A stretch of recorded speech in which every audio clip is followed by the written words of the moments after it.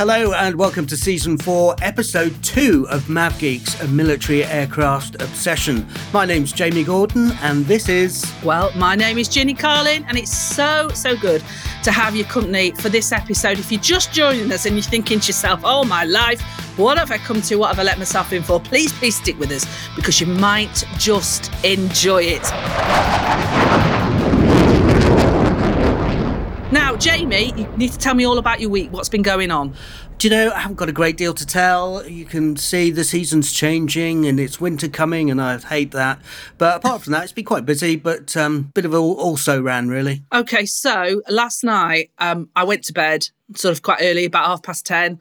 I live in a little Derbyshire village and I can hear it outside the window. It's a flipping helicopter comes to the village. I'm like, oh my gosh, what's this? Have a quick look on the old flight radar and it's the Lincolnshire and Nottinghamshire Air Ambulance come to our village, circling round. And as you can imagine, our village is quite agricultural. There's cows everywhere. It's really hilly. But honestly, the absolute talent of this helicopter pilot, bringing this helicopter down onto this field. I mean, I don't know what went on, really hope that everybody was okay. But it just made me think, here at Mav Geeks, we love the military aircraft. We love the civil aircraft as well, don't get me wrong. But we don't really think too much about the helicopters, but the skill involved with those guys from the Lincolnshire and Nottinghamshire Air Ambulance and all the air ambulances around the country. I just lay there thinking, like, oh my gosh, these guys are going to have a really late night tonight. They were going back to RAF Waddington. But what absolute skill to do that. And doesn't it give you kind of a warm feeling inside that there are people out there on a really blustery night like last night, looking after people. And that's part of our aviation community and I love it. Absolutely. I mean, it's fantastic to know that they're there. And of course, a lot of them have to be funded by donations because I don't think there's central funding for them all, if any of them. So they're doing a great job, but they need our support. Just like the RNLI, the aviation version needs some pennies thrown at it from us. Definitely. And I was thinking, Jamie, that what we should do an episode all about the air ambulance and how cool they are and what they do and the brilliant work that they get up to all the time. Because they're bound to have some ex-military pilots in there as well, which will make it even better for us. But you're absolutely right. They deserve all our support. Now, this week we are pretty much focusing on one location. Tell us all about it, Jenny. Well, Jamie, it's absolute pants weather at the moment. You don't know whether you need a coat, you don't know whether you need an umbrella. It's just all over the place. But I'm going to be taking you back to a time this summer, maybe 1 week in the summer where we actually had some sun. You can smell the burgers, you can smell the Mav Geeks, let's just say. Because we're going back to Duxford Air Show, happened in June this year. And I was just privileged to be there. Beautiful, beautiful day. Got to see some amazing aircraft. So we're all Duxforded up to the max now.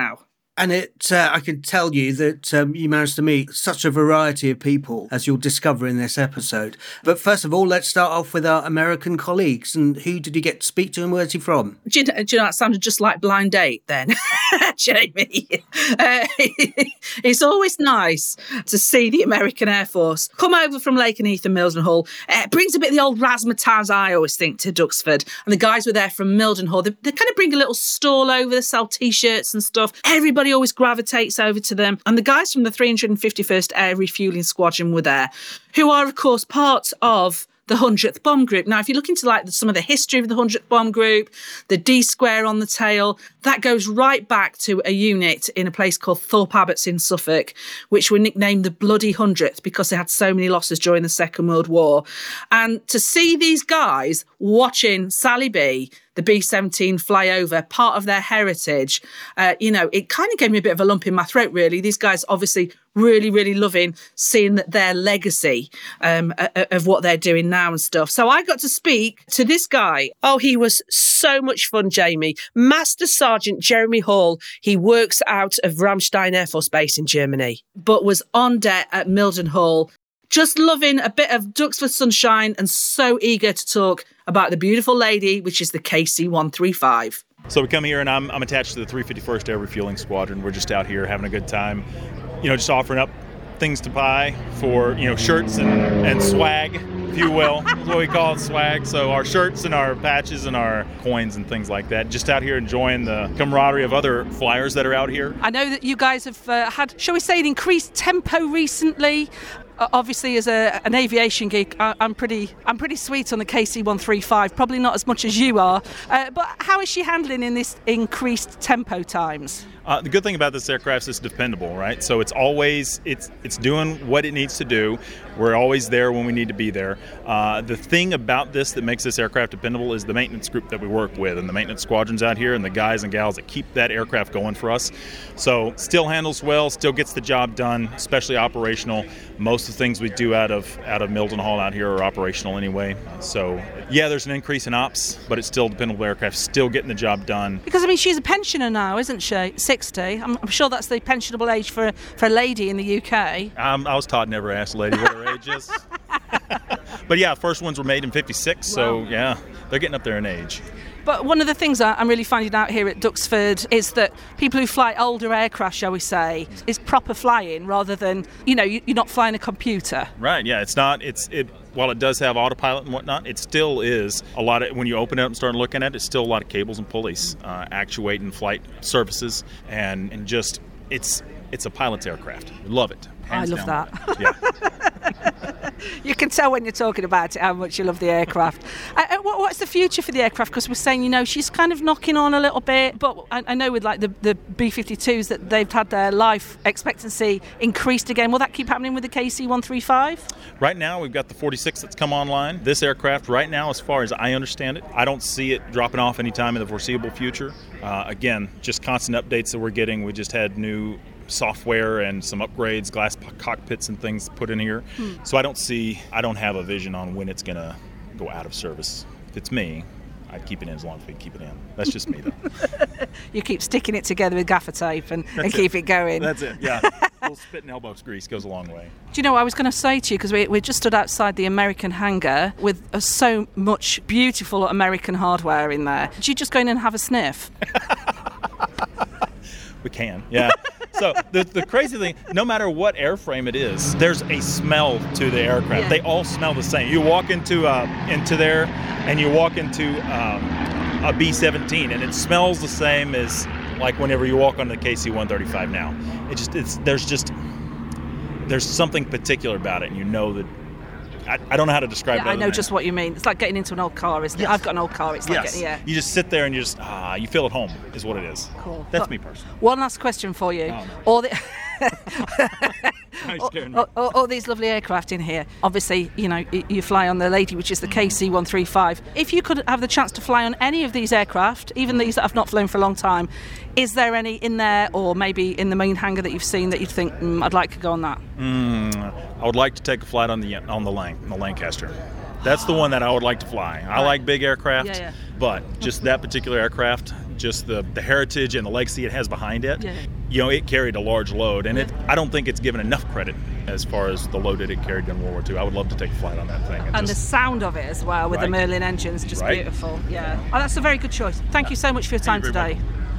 What really lovely guy, Master Sergeant Jeremy Hall of the 351st Air Refuelling Squadron, talking to Gini there at Duxford earlier on in the summer. Now, Duxford has a special place in my heart, because not least because I've been there a few times and I love it. But on one particular occasion, if I can just drop this small name, if I may, and I've got to start with our later much missed colleague, Richard Hutchinson, who set this thing up at Duxford. Basically, Gary Newman had an aircraft there, and it was a Harvard fighter trainer, which was used in the Second World War.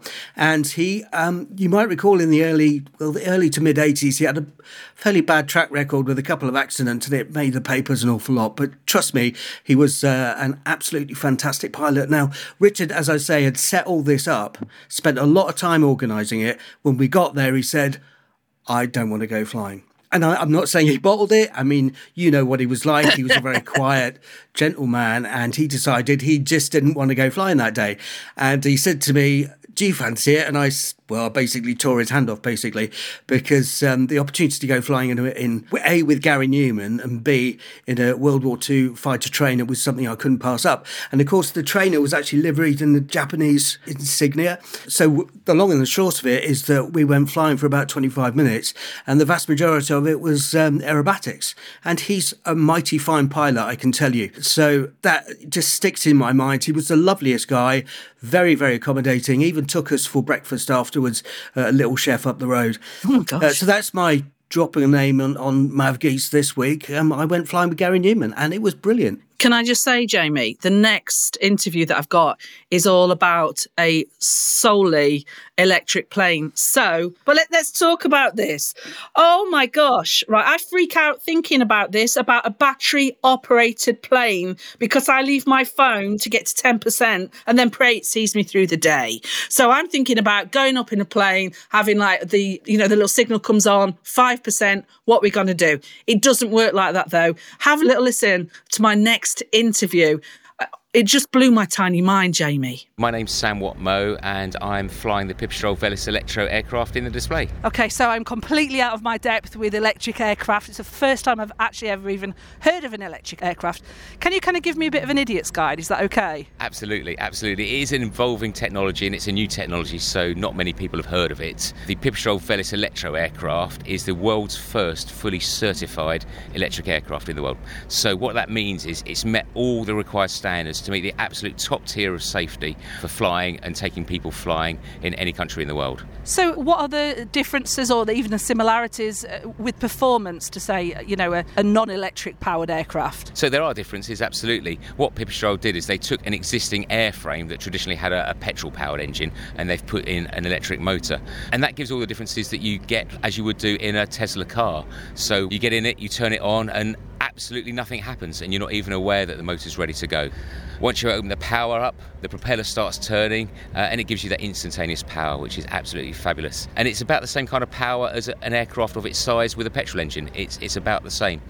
When you take the power off again, if you're on the ground, there's no drive to the propeller, so the propeller stops. And that's not only confuses the crowd, it confuses air traffic control as well, because they think you're not ready to go or you've had some kind of engine failure. So how long has this whole concept been in the making for then? So electric aircraft have been in development for many, many years, and really it's been about making battery technology catch up with what we want to achieve. Batteries by tradition are very, very heavy, but with these lithium polymer batteries and electric car development, that's really driven it forward. Now aircraft manufacturers are actually able to look at it and say, we can get an aircraft flying using battery power, and the batteries are no longer too heavy or too bulky to use. So we're getting there with it. So how long does a typical battery last for? How much flight time would you have? So in the Pipistrel, we're getting about 50 minutes to empty batteries. Now, obviously, you don't want to take it to empty batteries. Not only is that a bit scary, but also it's not good for the battery health. And we always land with a safety margin. But typically, we can probably go for about 30 minutes in the air, absolutely comfortable, which makes it entirely plausible for a reasonable length cross-country flight. So what's the future then? What's the future look like? Because obviously this is developed, but it will have to develop more. Is this the future of sustainable aviation? It's certainly one step along the journey. There are a lot of consumers out there that want to learn to fly, but are concerned about the carbon offset and the sustainability and the damage to the environment. So now we're finally able to offer flight training and personal private transport in what is effectively a carbon zero aeroplane, so you can have all the fun and not have any of the guilt. Sam, I've got to ask you this. Obviously, you've been in this from the beginning, developing the aircraft. I want to ask you if you've got complete confidence in the aircraft, but I kind of know the answer to that. Do you know what? I really do. Now, it's got a lot of safety systems in it. The airplane's a lot more intelligent than I am. So if it's got any hint of trouble, just like your car, it's going to give you a warning well in advance with plenty of time to land somewhere and get a mechanic to look at it. But actually, being solid-state technology, you haven't got all these moving parts like you do in a petrol engine. Actually, there's much less to go wrong. It's very simple. You get in, you move 4 switches up, it's ready to fly. You go flying, when you finish, you move those 4 switches down again. It's so simple, it's wonderful and so reliable. So who do you see would be the consumers, who would be the people that would buy aircraft like this? So actually, it's a great platform for learning the basics of flying, because you can get in and go flying, and it flies beautifully. So people that want to learn to fly, it's such a simple, straightforward aeroplane. They can really harness sort of the real love of flight straight away without all the complicated bits that go with traditional training aeroplanes. Otherwise, for private owners, if you just want a carbon zero aeroplane to go and enjoy a summer's evening with a low noise footprint, don't upset your neighbours, don't pollute your neighbourhood, why wouldn't you want to do that on a nice summer's day? That's brilliant. Thank you so much for your time. Oh, you're very welcome. Thank you. That's Sam Whatmough talking about his Pipistrel Velis. And given the story I told before it, our plane's electric. Oh my gosh, Jamie, if you were on Britain's Got Talent, I don't know if you'd be being sent home or if you'd be through to the next round with that one. Good grief. So next up, we've got John Smudge Smith. Oh, my life. This guy talks more than me, Jamie, but what an absolute legend. What he didn't know about the Bristol Blenheim, it wasn't worth knowing. It kind of ran through his veins. I'm pretty sure he was in his 80s. I don't want to do him dirty saying that in case he was like in his 60s and he just had a hard paper round. But I'm pretty sure that he was in his 80s. The passion was there. I could have sat all day and listened to him. And to be fair, he probably would have talked all day if I'd given him the chance. But here he is talking about his absolute life's passion, the Bristol Blenheim. Well, my name is John Smith, although invariably I'm known as Smudge because it's a force's nickname for Smiths. And I'm very much involved with the Aircraft Restoration Company, which, of course, it was the company that oversaw the building of our Bristol Blenheim. And I've been involved with the Blenheims for 45 years, along with a number of other people here. We've seen it built 3 times now. Unfortunately, the first one, it was built completely voluntarily, and that was built over a 12-year period. We're all aircraft engineers in our own right as such, but not necessarily working here. And unfortunately, the aircraft flew on the 20th of May 1987, but it was crashed at an air show at Denham on the 21st of June, so it lasted exactly 4 weeks. Unfortunately, the pilot was doing things that he hadn't practiced into an aerodrome that was a bit short for our experience. So the aircraft crashed and it was destroyed, but the 3 crew members on board survived, me being one of them. So, as I said, I've got more successful takeoffs than landings now, so I don't know how I address the factor. That must have been terrifying. It's all happening so quickly, although people turn around and say time slows down. It does happen very quickly, but of course, but your mind takes it in completely. So you're looking at how you can try and survive, and you're trying to sort of get yourself into a position where you because we weren't strapped in because the manoeuvre was completely unrehearsed and of course not practiced before we went and did that particular move. And quite frankly, I think if I had been strapped into the position, I wouldn't have survived. Anyway, we decided we weren't going to be without our Bristol Blenheim, so we found another airframe, and 6 years later we flew again. So that was aircraft was flying for about 10 years. Then unfortunately a different pilot, because of the circumstances, hit the bank at the end of the runway here at Duxford, and it was completely, again, damaged. The then owner decided to pull away from the project, so John Romain, who's the Aircraft Restoration Company, and myself, we set up Duxford Limited and to restore the aircraft. In the meantime, we'd been given a nose from a Mark 1, but this had been turned into a car by a chap at Bristol, and the Mark 1 nose was survived in the scrapyard at Bristol Airplane Company. And this chap, Ralph Nelson, he asked if he could have the nose, and he and his metalworking mates at Bristol Airplane, he turned it into a car using an old Austin 7 chassis. But the best part about it, it was battery powered. So he was driving around Bristol in a battery powered car until 1957. Anyway, he donated this nose to us. We didn't believe he had it in the first instance because we hear these stories. But when the second aircraft crashed, we decided, well, we can actually convert this back to a Mark 1, the short nose Blenheim rather than the long nose. And it took a lot more work. But the best part about it is that when we found the data plate inside the nose, we'd found that it had been built in 1939 by the Avro aircraft company under licence from Bristol, and we got its service number. Then we found that it had actually been a Battle of Britain night fighter, so it's got something like 28 missions in the Battle of Britain. Although of course the aircraft we have is little bit of hybrid. It's a Mark 1 nose on what would be in a Mark 4 Bristol Blenheim Bolingbroke, but they are the same aeroplane. So what the aircraft you see here today now is essentially a Bristol Blenheim Mark 1 that saw service in the Battle of Britain. It's a tremendous amount of work. We do a lot of it in our own time. It's just a fascination for that particular aircraft. We've been so pleased. We get so much response from the public. Unfortunately, the historians, they print so many stories about the Blenheim not being a good aircraft or that it's got shot down in droves and things like that. But we, in the Bristol Blenheim Society, we're doing a database on Blenheim. We've got every single operation that was carried out by Bristol Blenheim in the Second World War. And in fact, it does actually show that the aircraft wasn't shot down in droves, as the historians tend to regurgitate. I've just completed 107 Squadron, which used Bristol Blenheim from 1939 to 1942. They carried out 3,356 operations, including doing mostly in 1940.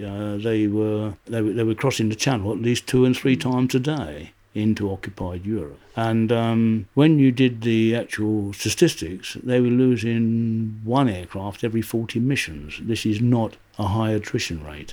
So is that the historians really need to look at the operations of the Blenheim again before they start putting in the print and saying the same old things. Fascinating conversation with Smudge Smith there about the trials and tribulations of restoring aircraft, Gini. It really, his story is unusual, I grant it, with the amount of versions he's had to go through, but it's those type of people, and I think they're getting fewer and fewer, unfortunately, that keep our aviation heritage alive. Definitely. 3 times, definitely a charm when it comes to Smudge. So our last interview was all about the most fantastic aircraft. I saw it. I was just gravitated towards it. I couldn't keep away from it. This aircraft from the Cold War, honestly, Jamie, I just felt like I'd walked into one of the old, the boys' sort of sci-fi magazines of that era. The de Havilland Vampire, what an absolute iconic bit of kit. It just like a spaceship, you know what I mean? It just like it's something from like the Apollo times. It was just beautiful. And I got to speak to one of the pilots there who not only flew this amazing aircraft, but also was a majorly big deal in the Norwegian Air Force. Tintin, you're here today, obviously with a beautiful Vampire, but this isn't your day job, is it? No, my day job is actually back in Norway. I'm the wing commander and the station commander for Ørland Air Base, where we have all the Norwegian F-35. So I'm in charge of the Norwegian F-35 and also the Norwegian Air Defence Systems NASAMS. The whole air wing has got a connection with the UK, hasn't it? Yes, 132 Wing was actually founded here in the UK during World War II as 132 Norwegian Wing, and it's our 80-year anniversary for the wing.